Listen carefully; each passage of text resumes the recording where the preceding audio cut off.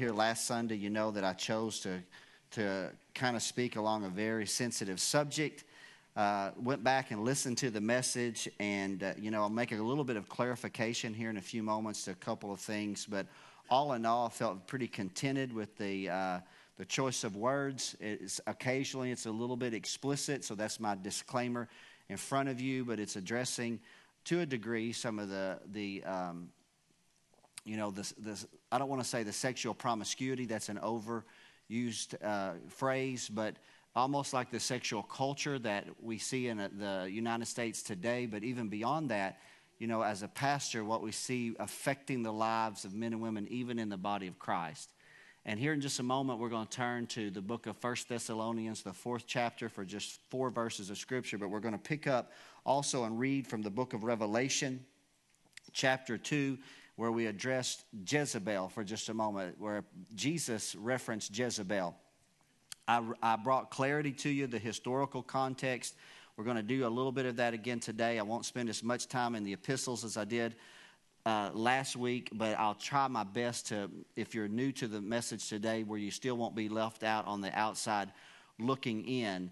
But one of the things and one of the means and the ways that I chose this particular passage of Scripture, it was the heaviness upon my heart pastorally in the context of seeing what the sexual revolution has done, not only to the United States of America, but to the lives of God's children, and how that we are in a culture that has openly embraced some of the lifestyles of our American culture. And then even within the church family, we've lost to a degree our convictions. And I think to a degree the reason we've lost our convictions is because we've not been confronted by the Scriptures. Because it's only when the Scripture comes to light can the Holy Spirit convict you. If you're going to be arrested and convicted, you have to be tried according to a law. And only when the law is made known to you can you bring realization of a breach. And because in our culture today we have not presented the truth perhaps as adequately as we should in the body of Christ, the Holy Spirit is not, to a degree, doesn't have anything to work with in the conviction that is necessary in the heart and life. But I thank God for conviction. To me, that's a great gift, because that's God's means and ability to bring me back to the right place and put me on the right path. Amen? Because if I am going the wrong way, I'm headed to destruction. And God, by His great grace, it convicts my heart, turns me around, and puts me in a path that He is more pleased with. So we're going to read 2 passages of Scripture initially. Now we're going to unfold in several passages of Scripture actually today. I can't not bring doctrine into this. Doctrine is the heart of it. That doctrine is the backbone of the subject matter. This is not just something that I can preach just from my personal convictions. I have to preach this in the context of what does the Scripture say, and to rightly divide it and apply it to our lives. So I want to ask you, if you would, to join with me. We're going to stand up in reading of the Scriptures today, reading these 2 passages. First of all, as Paul writes here to the church at Thessalonica, and I want you to kind of embrace this and remember, as Paul wrote to these Gentile churches that were set in these Grecian cities, God is using this to address issues and individuals in that first century church, but the Word of God is eternal, and the Holy Spirit still speaks this to our heart and life today. And here in the first verse it says, "Furthermore then, we beseech you, brethren, and exhort you by the Lord Jesus Christ, that as you have received of us how you ought to walk and to please God." Now see, as a pastor, these are the things that I really enjoy, that my spirit is connected to. And that is, I enjoy and I'm connected to teaching you things of how you can walk in pleasing God. Now, I know we're pleasing to God through Christ. I understand that the blood of Jesus made us pleasing to God. But our lifestyle and our testimony can either displease God or please God. Come on. And so I want to encourage you, and I want to teach you in the way that you can walk and please God, so you would abound more and more. It's a progressive growth in your faith. Come on now, it's a progressive thing. God is working in your heart and life, and more you're desiring to know Him and walk intimately in pleasing Him. For you know what commandments we gave you by the Lord Jesus. For this is the will of God. I love that because almost everybody here, if I were to preach a sermon today and said, helping you find the will of God for your life, or if I were to say, if I shut this down right now and said, we're going to have an altar call right now if you're searching for God's will for your life, half the congregation would come forward. Because we want to be in that moment where we're like, I know I'm in God's will for my life. Well, Paul said, this is the will of God for your life. And it's not necessarily about your career in this particular passage of Scripture. And it's not necessarily about maybe who you should marry or whether you should go to college or not. But this is the will of God for your life, even your sanctification. Now, oddly enough, that was the subject matter of our membership class today. Because that is number 9 in the 16 fundamental truths of the Assemblies of God is sanctification. That God sets us apart for His purposes. Come on, church family, if you read in 1 Corinthians 6, he said, you are not your own. You were bought with a price by the precious blood of Jesus Christ. Come on. That's the power of redemption. God purchased us so that we might serve Him. So this is the will of God, even your sanctification, being made holy or being set apart from that which is evil, that you should abstain from fornication. Now, there's reasons and necessities that Paul would write to the Gentile churches. Now, to the Jewish people as a whole that had been born again, they had been brought up in the law. They had already been confronted about sexual immorality all throughout the law. It doesn't mean that they had always walked true to it, but at least they had the law. But to the Gentiles had just been promiscuous. They had lived a lifestyle of promiscuous, sexual activity. And now Paul's saying, this is the will of God for your life, that you should abstain from fornication. Remember, fornication, porneia in the Greek, in this instance, it means sexual sin of all types and kinds and shapes and sizes here. Verse 4, that every one of you should know how, every one of you, all of us should know how to possess his vessel in sanctification and honor. That's my prayer for each one of us, for my children, for my wife, for me, for you, for everybody under the sound of my voice, that you would know how to possess your vessel in sanctification and in honor. Amen? Now let's go to Revelations 2. Paul is writing to the church at Thyatira. Now, last week we didn't back up or read all the way down to the 29th verse, but we are going to today before we conclude this portion of our scripture reading. Here he says, verse 18 of the 2nd chapter, and unto the angel of the church in Thyatira write, these things saith the Son of God, who hath his eyes like unto a flame of fire, and his feet are like fine brass. He said, I know thy works and your charity and your service and your faith and your patience and your works, and the last to be more than the first. So it's clear to me that the people that he's addressing were active in their fellowship. These were not nominal Christians in the sense that they were not involved. They were not. They were actively serving at some level in the church at Thyatira. But he said, notwithstanding, I have a few things against thee. And this is one of the strongest rebukes in all of the New Testament. And whether a portion of it is figurative here in a few moments, especially the judgment that is pronounced, I cannot say, or if it's actually not necessarily figurative, but it's actually just to be applied directly. But let's read it down. He said, you suffer that woman Jezebel, which calleth herself a prophetess, to teach and to seduce my servants to commit fornication and to eat things sacrificed unto idols. And I gave her space to repent of her fornication, and she repented not. Behold, I will cast her into a bed. And then, this is that strong rebuke, and them that commit adultery with her into great tribulation, except they repent of their deeds. So whether or not that is figurative or not, I cannot say. But I will say this, it is a strong reproof. Come on now, these are strong language here. And he said, and I will kill her children with death, and all the churches shall know that I am he. And so I suppose that to a degree, a great portion of it is figurative. But irregardless, the Lord is reprimanding the church because they've allowed perhaps an individual, but we've talked last week about the spirit behind this individual to seduce God's children to commit fornication. He said, I'll kill her children with death, and all the churches shall know that I am he which searches the reins and the hearts, and I will give unto every one of you according to your works. But he said, but unto you I say, and unto the rest in Thyatira, as many as have not known this doctrine, which have not known the depths of Satan as they speak, I will put upon you none other burden, but that which you already hold fast till I come. And he that overcometh and keepeth my works unto the end, to him will I give power over the nations. And he shall rule them, this is Christ, with a rod of iron. As the vessels of a potter shall they be broken to shivers, even as I received of my Father. And I will give him the morning star. And I wanted to read all the way down, even though it's not necessarily my subject matter today. But it's the 29th verse, because it says, he that hath an ear, let him hear what the Spirit is saying to the church. And so this is the thing that I want to talk to you about for just a moment of time. We're looking at Old Testament examples here in just a few moments. We've looked at New Testament theology and doctrine. But for you and I, we've got to have a listening ear. What is God saying to us here today? This is not just about what he said to the people at Thessalonica. It's not what he said only about the church at Thyatira. But what is the Spirit of God saying to First Assembly of God? Come on. First, it's right here today, because the Spirit still speaks. When God hovers over His Word, and God takes His Word and He makes it relevant to our heart and life. And I believe God is speaking to our generation, that He wants to and desires to raise up a generation of men and women that will walk in sanctification and in holiness, come on, that we will know how to possess our bodies in holiness, and that we will live free from sexual fornication, all types and sizes and shapes of it, come on. Come on, that we don't have to be like the world. Come on, you don't have to sit in front of the television and watch those pornographic shows. You don't have to slip off to a bedroom somewhere and get on your iPad. Come on and get on that website somewhere.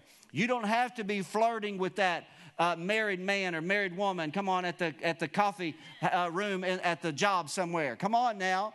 Listen, you don't have to. God has given you the power to resist sexual temptation. Last week we learned He gave us the place where to gratify sexual desire, and that's called marriage. Come on, which is being distorted in our culture today.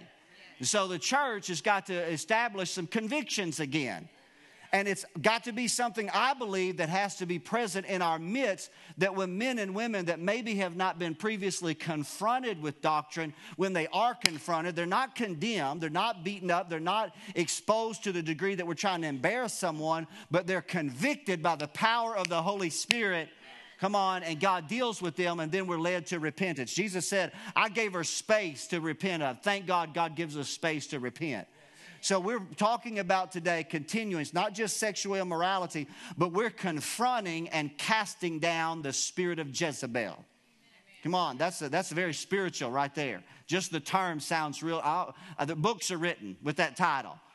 Come on, books are written, but we're talking about the work of this spirit in seducing God's children to commit sexual fornication. Let's pray. Father in heaven, God, the subject matter is open in front of us today, and we're going to need your help. I'm going to need your help today, God. I'm going to need you to embolden me and to strengthen me and to bring my thoughts to clarity today, Father. Let me, Father, be free from last week's sermon in order to have what the Spirit is saying to the church today, God. Father, though I want to build upon what we learned last week, I know that, God, your desire is to quicken a fresh word in the hearts and the minds of every person here today, God. It's in Jesus' name I pray. And everyone said, come on, amen.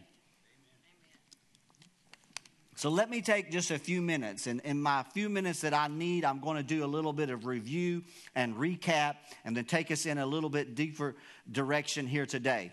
As I shared with you last week by highlighting several passages of Scripture that were written to the churches that Paul, called himself the self-professed apostle to the Gentiles, addressed sexual fornication. I wanted you to see that it was not exclusive to one church, but it was common to all the churches. They had come out of pagan lifestyles. No wonder Paul said in 1 Corinthians 6, and such were some of you. He was simply writing that before you came to Christ, that you had bowed to the idol. Before you had come to Christ, you were a fornicator or an adulterer, or you were covetous, or you were, a drunkard or whatever, a railer, as we're using King James English. But now, in Christ Jesus, you are justified. You're made new by the power of Jesus' shed blood. But we still have to be taught. And as we come into the faith, we learn that God, it's His will to set us free from sexual fornication. Now, sexual fornication is often associated with idolatry. Paul would actually write to the Corinthians, flee fornication. But then he would also say, flee idolatry. As you study the ancient cultures of the past, you will learn that so much of their idol worship involved sexual fornication. It involved oftentimes the usage of temple prostitutes. I alluded to the Grecian city of Corinth and the temple of Aphrodite. And let me make some clarification and some corrections real quickly. As I went back and listened to my sermon, I realized that I called Aphrodite Aphroditus. She was the Greek goddess of love. She's actually Aphrodite. And a couple times I actually called her Epaphroditus. Now, Epaphroditus is a male that Paul wrote to in 3 of his epistles.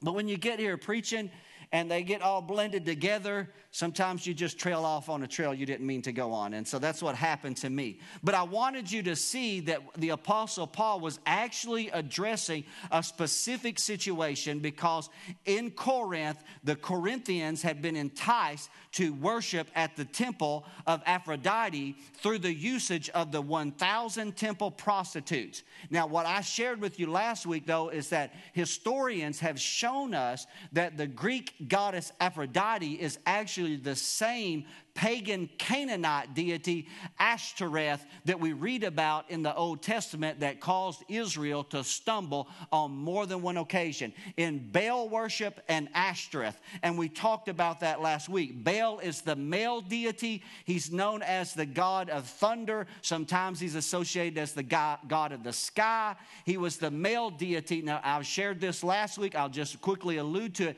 In order to entice Baal to loose the clouds to produce rain on the barren fields, then what the people would do was they would engage in illicit sexual behavior so that they might cause Baal to get aroused. And when Baal got aroused, then he would go looking for Ashtoreth, who was his female counterpart. And then celestial sex would take place, and then the land would be watered as a result of the fruitfulness of Baal and Ashtoreth's sexual encounter. Now, it's hard for you and I to fathom these things, isn't it? We're here. We've been raised in America. We've not stumbled over idolatry. But the more you study ancient civilizations, you will discover that the idolatry was the crippling component in almost every ancient culture. Even cultures that were highly sophisticated, like the Romans and even the Greeks or the Babylonians, had pagan deities and pagan practices that caused people to bow before idols. So as the church is being established, we're seeing God call people out of idolatry. People need to be called out of idolatry today. Because just because they're not bowing in a temple somewhere doesn't mean that they haven't made another god of another deity somewhere. Let's go a little bit further. 1 Corinthians 10, for the sake of time, I'm not going to post this. But in 1 Corinthians 10, verses 6 through 8, the Apostle Paul referenced fornication, a specific incident. And that specific incident is tied to the incident in Numbers 25. Now, the reason why I wanted to mention this in Numbers 25, Israel has not even made it into the promised land yet. The children of Israel have moved from the base of Mount Sinai and they've started the wilderness journey. But as they go, they stop at a certain place, and the Bible says that the people of Moab entice them to fornicate with their daughters and also to practice idolatry. And the reason why I'm bringing this up is the idol that they were enticed to worship was once again Baal. I wanted you to see that Baal worship had plagued the people of God for hundreds of years, and that again historians have showed us that even some of the Greek gods or goddesses that were being worshiped at the time of the New Testament were nothing more than these antiquated pagan deities of the Canaanites that were just being worshiped under another name. Say, Pastor, why would you take such time to tell us this? It's because sometimes you can crush the idol. Sometimes you can storm the temple and tear the idol down and crush it under your feet. But when you do, that spirit is still loose. That spirit is still active. That spirit is still determined to seduce God's children to commit fornication. I made the statement last week, and we're going to see it today today more openly, but Jezebel perished violently at the hands of eunuchs in the upstairs window at the palace at Jezreel when Jehu commanded the eunuchs to cast her down, and the horses trampled her under their feet. But when she was cast down, the spirits that dominated and dictated her idol worship were loose to search for others to seduce. And let me tell you, I believe we're dealing with something more than just a sexual revolution in America today. I believe there is a device of the devil, a scheme or a cunning plot of our adversary to seduce God's children. Come on, those that are called out of unrighteousness into a lifestyle of holiness to commit fornication. And we've got to be aware of Satan's devices. Come on, and be able to pull those strongholds down. So Paul is warning the Corinthians in actuality of the same spirit of idolatry. Now remember, Jesus said Jezebel was seducing his children to commit fornication and to eat things sacrificed to devils. Seducing spirits, Paul said, would be prevalent in the latter days. In 1 Timothy 4, he said, the Spirit speaks expressly that in the last days some will depart from the faith. How will they depart from the faith? Giving heed to seducing spirits and doctrines of devils.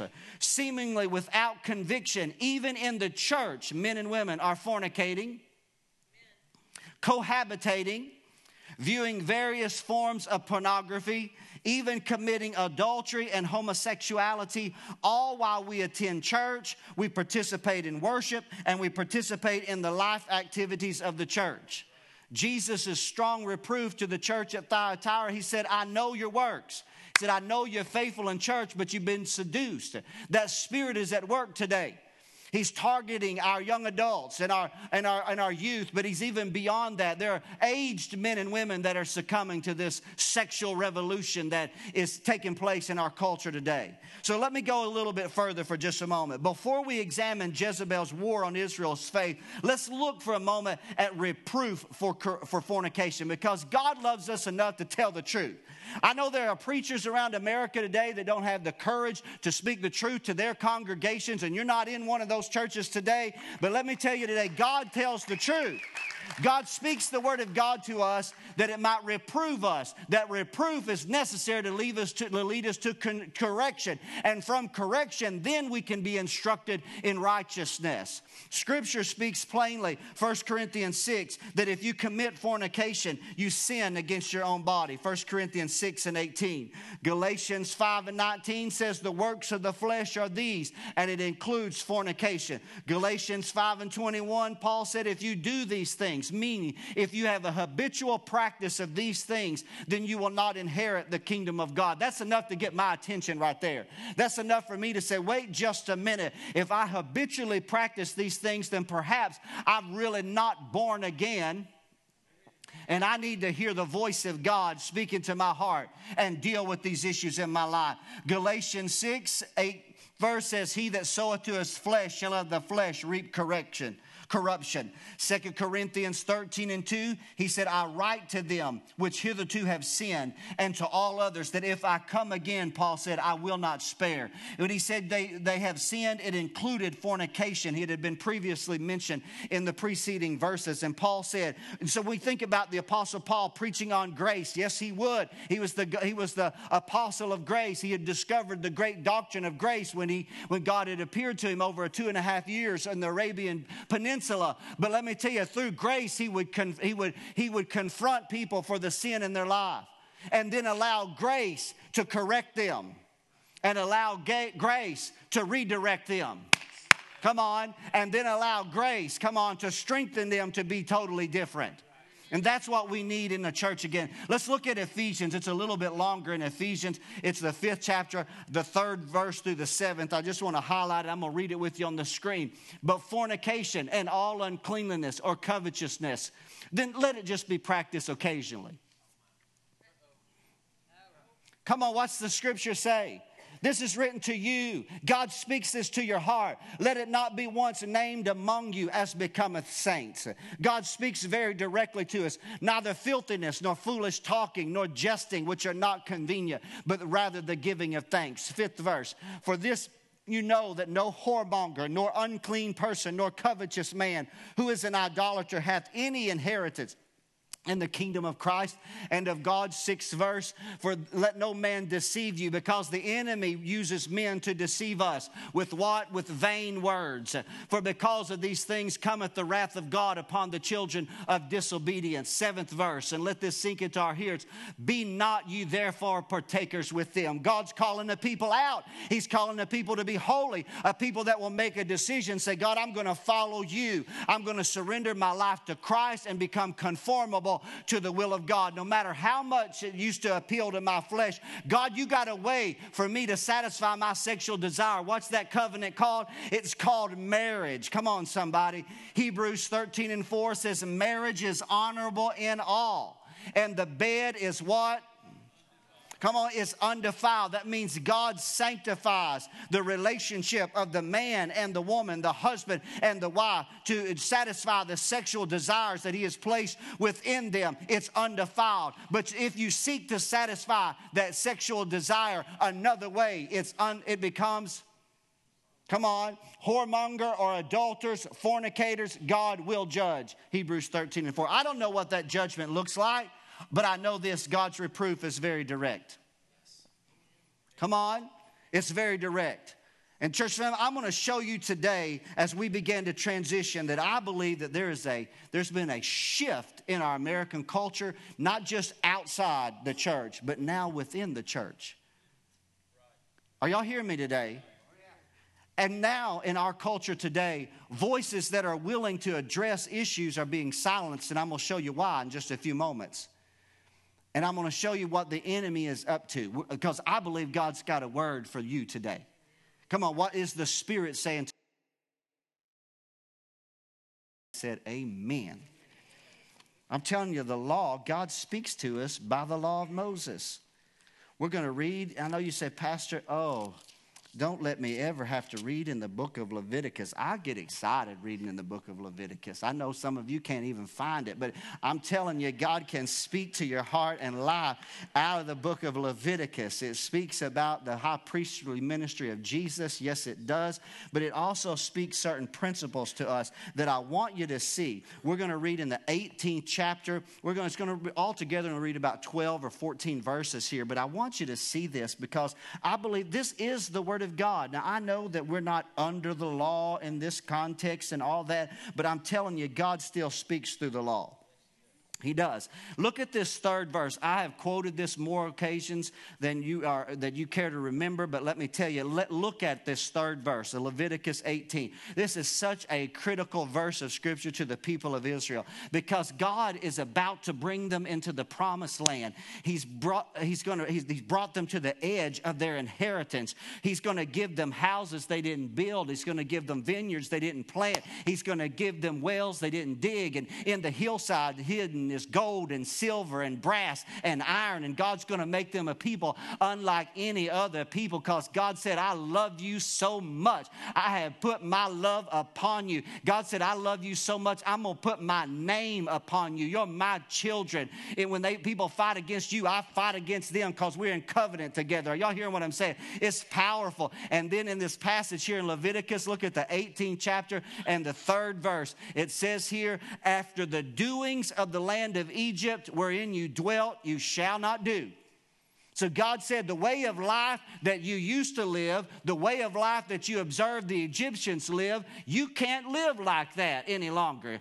Maybe it was all right when you didn't have the law, but now that you have the law, He said you can't live like the Egyptians lived, where you used to live. And He said, and after the doings of the land of Canaan, where I'm about to bring you, you shall not do that either. You can't live like the Canaanites, the Jebusites, and the Hittites, and all the ites that were possessing the land of Canaan that God had given them to inheritance, because God said you can't do that either. You're not going to walk in all their ordinances. You're going to do my judgments. If we had been posted in the 4th verse, you're going to do my judgments and keep my ordinances. Let's read further in that same chapter, the 24th verse. I know you're not shouting me down just yet, but that's all right. The word is still good today. This is God speaking. God has taken these Old Testament precepts and He's making them alive to us. Now look at the strong strong words that God uses to warn Israel about what they were going to be confronted with when they got into the land of promise. He said, defile not, 24th verse, same chapter,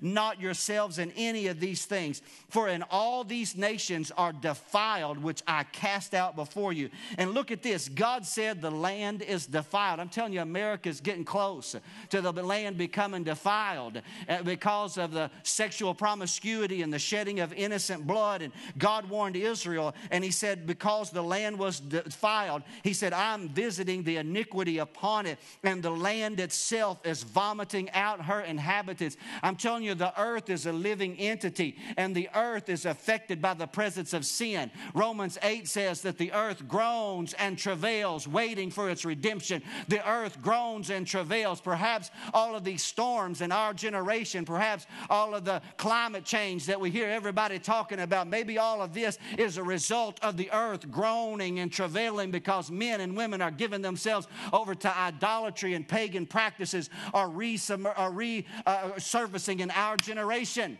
You know what will turn that back to a time of peace? Repentance before God. Men and women humbling themselves and submitting themselves unto the Lord. Let's read further. All these abominations that he had just mentioned in your own time, go back and read from the 3rd verse up until where we began again in the 24th verse. All these abominations, he said, you shall keep my statutes and my judgments, and you shall not commit any of these abominations, neither any of your own nation nor any stranger that sojourneth among you, for all these abominations have the men of the land done before you, and the land is defiled, that the land spew you not out.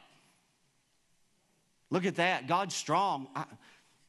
Are y'all hearing me today, church family? Listen, I hope I'm not boring you today, but I'm just here to warn you. Something is at work. Come on, something is at work. Today, right now, in a pulpit like I have, on a stage somewhere here in the United States, a homosexual cleric is ministering to his congregation. Somewhere in America today is a pastor that's preaching to his congregation that viewed pornography last night. Somewhere today are people seated in the houses of worship that left the bar and went and slept with somebody else's wife last night, and then they got up and went to the house of God. There's no conviction in the land. The land is being defiled, and there's no anointing present. But I come along to tell you today, something is at work that needs to be addressed. The spirit of Jezebel is at work, and we need a church strong and bold and willing to expose the plots of the enemy. Glory to God. I know it's not exciting. I know it doesn't make you want to get up and run around the building. But I'm telling you today, we need the spirit of Elijah in the church, the ability to confront, and we need the spirit of Jehu, the ability to cast those things down. Glory to God. So this passage speaks to my heart as we were to read it further, because God said, don't commit, 29th verse, even the souls of them that commit these things will be cut off from among the people. You read the rest on your own. I'm going to skip chapter 20, verses 22 through 27. It says similarly to the same things, but I'm going to turn to Judges chapter 2 for just a moment, because I want you to see that just what happened to ancient Israel.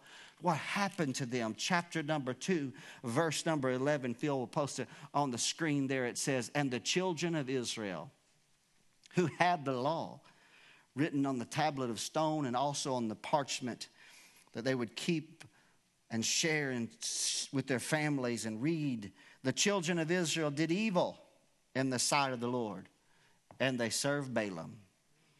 And they forsook the God of their fathers, which brought them out of the land of Egypt.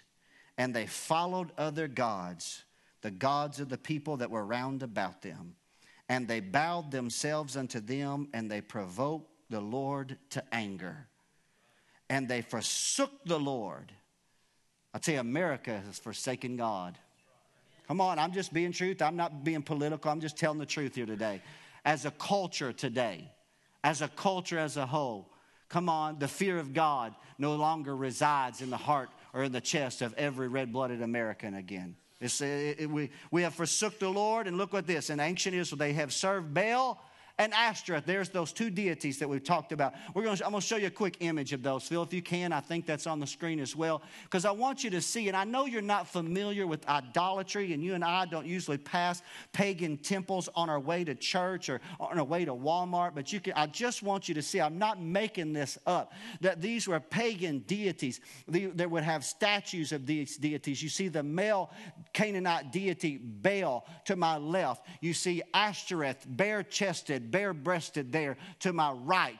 These were the gods, the idols of Canaan that the children of Israel fell prey to. Why did they fall prey? Why did they worship this deity that was made out of clay, or that was made out of wood, or that was made out of gold, that a priest would set in a temple somewhere and say, "These be thy gods, O Israel"? Why would the people? Because they appealed to the sensual nature of man. They put man in a place where he would gratify and his lowest sexual desires. He would become a base. He would sell himself out in fornication to these pagan deities, and it would cause the nation to stumble. And that's got me stirred up today, because I think that spirit of Jezebel, the queen would introduce and reintroduce these things to ancient Israel. Let's take a moment of time before we transition here, and let's talk about this before I bring you to a screeching halt here today. I shared with you last week that Ahab and his political marriage to Jezebel, the daughter of Ethbaal, the king of the Zidonians, as the scripture said, had brought Baal worship to the forefront. In 1 Kings 16 and 32 and 33, it says that Ahab, who was the seventh in the lineage of kings from Solomon, had introduced, and through his alliance, his unholy alliance with Ethbaal, the king of the Zidonians, in his unholy marriage, which that unholy marriage was a breach of Scripture in and of itself, because God had warned the people and said, don't take their wives to your wives.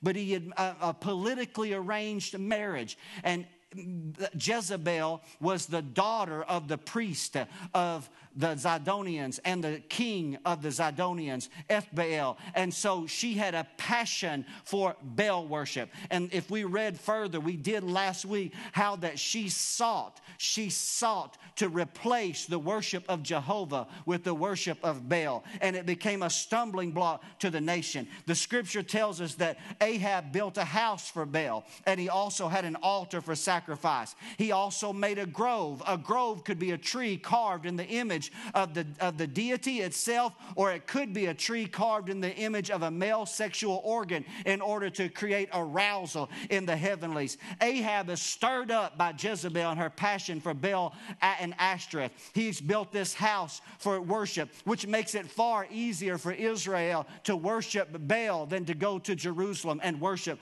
this invisible God who lives and dwells behind the curtain in the temple at Jerusalem. He's made it easy. Jezebel has launched an all-out assault upon the preachers, the prophets. Now, I know there was a conflict in those days, and the kingdom was divided, and maybe people weren't traveling all the way to Jerusalem to worship, where they had the priests and the Levites, but they had a prophetical ministry. There were prophets throughout Israel, and Jezebel began to target those prophets. She began to cut them off. That means in King James English, she began to kill them, and she began to replace those prophets with their prophets of Baal, 450, as well as 400 prophets of the grove. She gave them a government check to provide for them, supplied for all their needs off of her table. And so Jezebel, here's what Jezebel was doing. She was attempting to replace the true worship of God that involved the prophetic ministry and a commitment to God's word with allegiance to an idol that had been made of hands and whose worship practices appeals to the carnal appetites of mankind. Let me ask you a question here today. Is something similar happening in our culture? Is something diabolical taking place where churches and ministries that should be prophetical, that should have biblically anointed doctrine that confronts the issues of life, are being replaced by houses of worship that appeals to our flesh and does not confront people with the Word of God? The most growing churches, and I'm telling you, I don't believe that you can judge the growth of a church by the number of people that are attending it. I'm telling you that I think there has to be different barometers to judge the health of a church. And many of the growing churches in our culture today do not confront people. People sit under the sound of the voice of the preacher every week, week after week, with the promise of something good and something prosperous, and that God is a sugar daddy in heaven, and it doesn't matter what your life or your lifestyle's like, and it's hindering the true prophetical word of God, where God loves you enough to tell you the truth. God loves you enough to confront you. God loves you enough to say this is right and this is wrong. Come on, do the right and you'll be received, and shun the wrong. Come on, somebody. But there's a warfare that's going on. Idolatry is forming a god after the imaginations of men. I made a statement several weeks ago, and I said within Christianity, we make an idol of Jesus when we attempt to bend his doctrine to satisfy our carnal appetites and desires. Come on, in today's culture, we just make Jesus an idol. We bend him to satisfy our own desires. Whatever feels good, whatever we want, then we just get him to give us his permission. We find the church that soothes our consciousness and that doesn't bring conviction to us. But let me tell you the words of Jesus. Jesus said, why do you call me Lord, Lord? Why do you call me Lord, Lord, and do not the things that I tell you to do? He said, there will be many on that day that will stand before me on that day, the day of judgment, and say, Lord, did we not do all these many works in your name? Didn't we come to church? Didn't we give in the offering? Didn't we sing when Shane said sing? And he'll say, I said to you, depart from me, ye that work iniquity, for I never knew you. You never gave me your heart, because if you'd given me your heart, then I would have conformed your life to my will for your life. Come on, if he's Lord, he's got to be Lord of all. He's not an idol that we can make him out of wood or clay or plaster and take him out when we want to take him out. He is the Lord of all glory, and he's the soon coming King, and every knee's going to bow and every tongue's going to confess that Jesus Christ is Lord, to the glory of God the Father. And we need a church that's bold and bright and strong, that says, I believe in the power of his gospel to change our lives, and thus not embrace the pagan society that's around us. We have the light. The light is the gospel. The light is the power of his truth. You know what? We live in a generation where we are more concerned about the number of people either attending or serving in our church than the doctrine of holiness, righteousness, or submission to God's will. I shared with you to start this service. Let me tell you the will of God for the aged and for the young, for the male and for the female, for those that are working in the workforce and those that are in college and those that are in high school. Here's the will of God for your life. You don't have to call a 900 number to get the will of God for your life. You don't have to look in the horoscope. You don't have to stand in line for a preacher to prophesy over you. I'm here to tell you the will of God for your life today. The will of God is your sanctification, and that you would avoid fornication. That's the will of God for your life. That means if you're cohabitating, you need to make a new plan. I'm going to say it again. I know the spirit of Jezebel's fought me all week, but the spirit of Jehu's on me today. I come to cast it down. I'm going to say it again. If you're cohabitating, so I don't understand what you mean. If you're shacking up together, then I'm going to tell you, God wants you to get a new plan. Come on, if you're watching sexually enticing things on television, God wants you to get a new plan. Come on, somebody. God wants you to be pure. God wants you to be holy. Our culture just wants churches to prophesy good when everything's not good. Deal with the issue. The spirit of Jezebel is at work in our midst. I want you to know that when Elijah, I didn't get to talk about this last week, but I'm going to highlight, and I got a couple more things, and then I'll close and get out of your way. I know some of you are counting the moments until that occurs, but let me tell you this today, it's your free will. You're here by your free choice, but it's because God directed you here. God directed you here just like he did last week. We had one of our biggest crowds of the year last week when I began to speak to the issues that were prevalent in our culture today. People didn't know why they got up and went to church last week, but God was setting them up. He loved them enough to bring them to this house so that this preacher had enough courage to confront them with the truth. Because only when you receive and respond to the truth can you be set free. This passage here, just real quickly, remember in 1 Kings 17 when Elijah the Tishbite appears to confront Ahab. We talked about it briefly on Wednesday night, and how that he said there won't be rain or dew for 3 years, but according to my word. That was a bold prophet of God right there. But what he was saying is, real quickly, think about this. Think about the idolatrous practices. The people were engaged in fornication to elicit the rain from Ashtoreth and Baal. I'm looking upward because that was their expectation. They would go to the house of Baal, pick out a temple prostitute, go in and engage her sexually so that Baal and Ashtoreth might reign on the field. And so here's what Elijah did. Elijah said, it doesn't matter how many times you go to that pagan house. It doesn't matter how many times you walk through the grove. It doesn't matter how many times that you offer sacrifice at Baal's, at his altar or at Ashtoreth's. It doesn't matter. I'm here to tell you there's one God in heaven, and God has given me the authority to lock up heaven, and it's not going to rain. It doesn't matter how much fornication takes place. It doesn't matter. God's going to lock up heaven until you learn that there is but one true God. His name is Jehovah. Come on, somebody. And you know what I felt like the counterpart to that is in our culture? There are a lot of people that live together in the Christian church. It gets real quiet in here every time I start talking about that. And I know because the spirit of Jezebel wants to silence me as well, but I'm going to go ahead and speak it out today. Many in the church attempt to have a fruitful, blessed relationship while they live together or cohabitate together. But let me say this, God doesn't add His blessing until you become obedient to His will. Come on, God doesn't add His blessing. When God blessed the union of Adam and Eve through the covenant of marriage, that's when He said your marriage can be fruitful. Your relationship cannot be fruitful.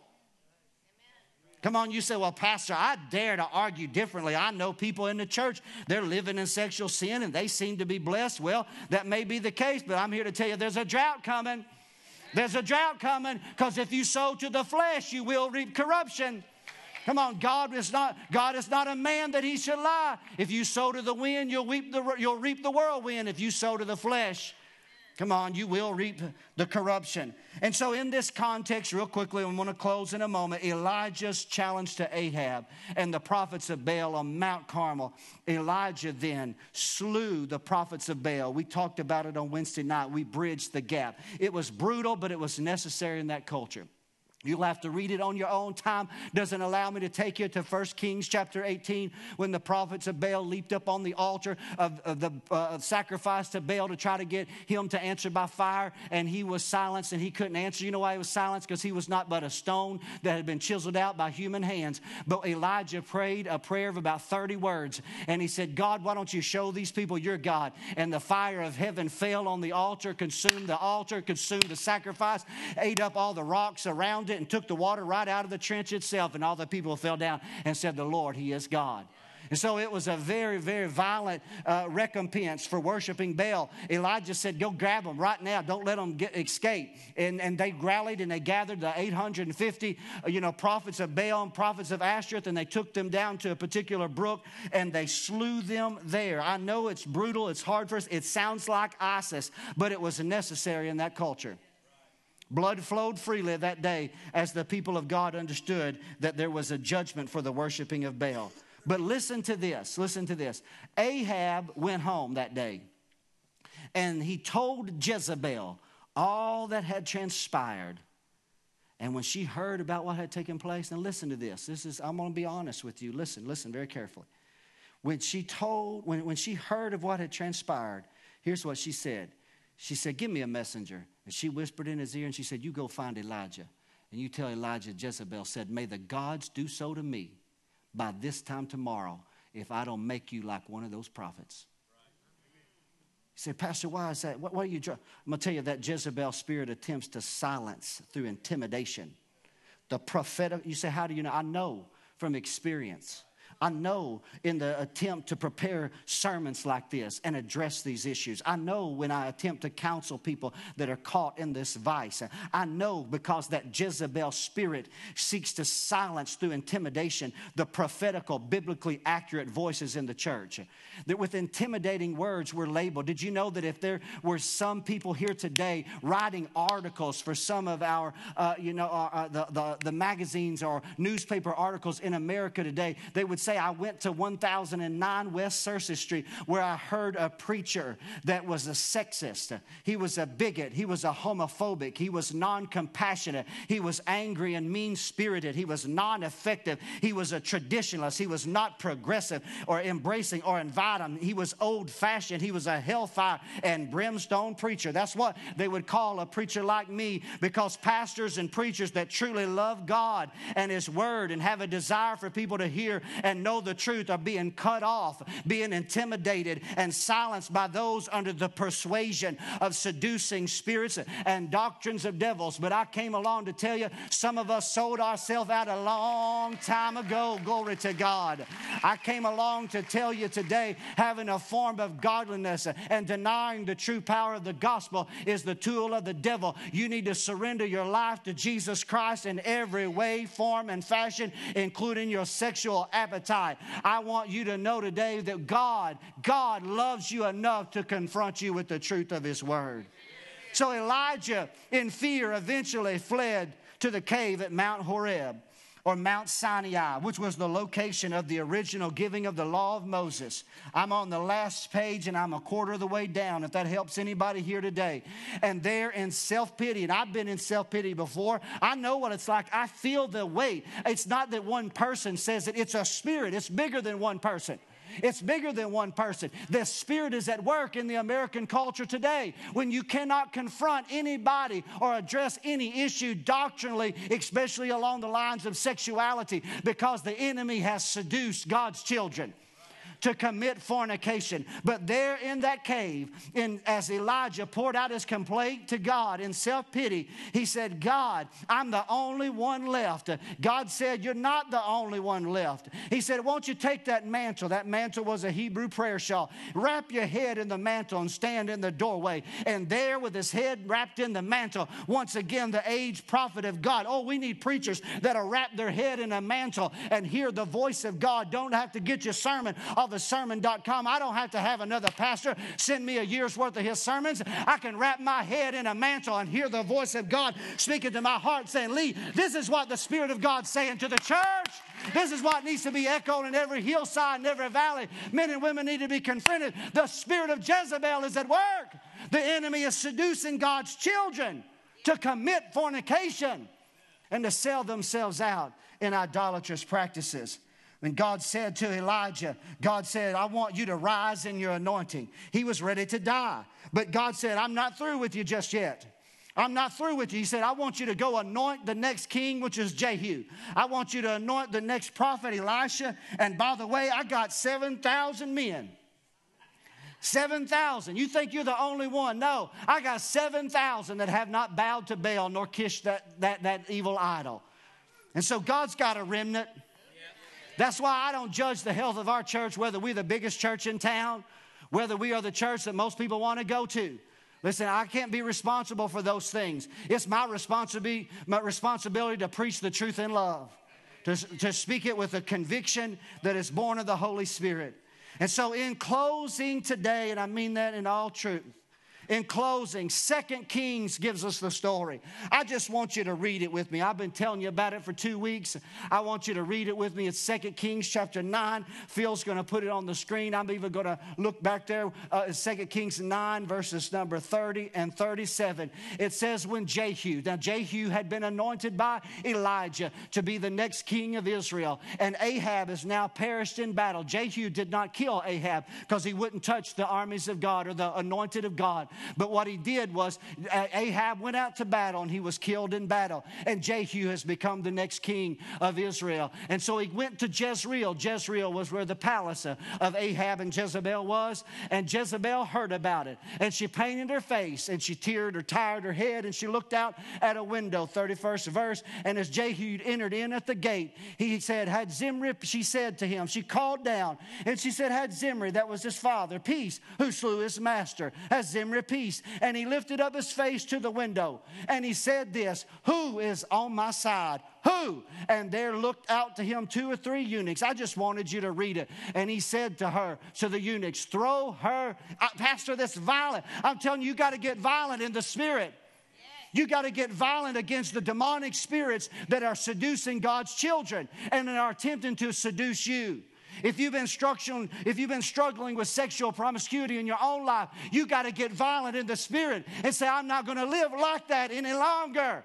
I was enticed to commit fornication, but God has called me out. I got to have a bold spirit. Jehu said, throw her down. And they threw her down. And she fell from that upstairs window, and then the horses trampled her underfoot. We'll close right there. Let me tell you today, church family, let me tell you real quickly, the violent casting down of this woman determined to lead Israel into idolatry through appealing to her flesh, their fleshly, carnal, sensual appetite, corresponds to you and I casting down the appetites and the desires of our flesh and speaking to principalities and powers that are seducing God's children to commit fornication. I'm preaching the truth in here today. The Bible tells us personally, should obey it in the lust thereof. Galatians 5 says, if you are Christ, then you've crucified the flesh with the affections and lust. Ephesians says, don't walk as the other Gentiles walk in the vanity of their mind. Everybody's doing it, Pastor Brown. Every church, it doesn't matter. People are cohabitating together. They're sexually active before their covenant of marriage. It doesn't matter what everybody else is doing. God's called us to be holy. Come on, somebody. God's called us to be distinctly different. He said, mortify, therefore, your members which are upon the earth, including fornication. Put it to death. So in conclusion today, Daryl, if you don't care to join me on the platform this morning in closing, Jesus said, I have somewhat against thee because you're suffering that woman Jezebel. Go back to Revelation 2 with me for a moment in your mind. God is speaking. You said, Pastor, what's the word to this church today? Jesus said, I have something against thee. You suffered that woman Jezebel to teach and to seduce my servants to commit fornication. Let me tell you today in my sincere application of this text, the spirit of Jezebel has and is at work in our culture. It's at work in our community, and unfortunately it's at work within our church. The spirit of Jezebel. You know, said Pastor Brown, books were written about the spirit of Jezebel, and we were taught that that was a controlling person, a manipulative person who arises in the church and tries to get their own way and those kind of things. That may be the case.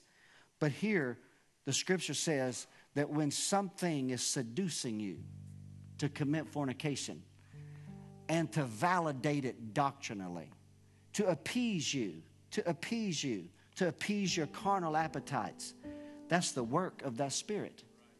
You say, Pastor, is that really the case? I don't know. I'm just being honest with you. These are the things that I know, I believe with all my heart. You say, Pastor, can I really trust, a pastor like you? So well, if you don't have good eyesight, you go to an eye doctor.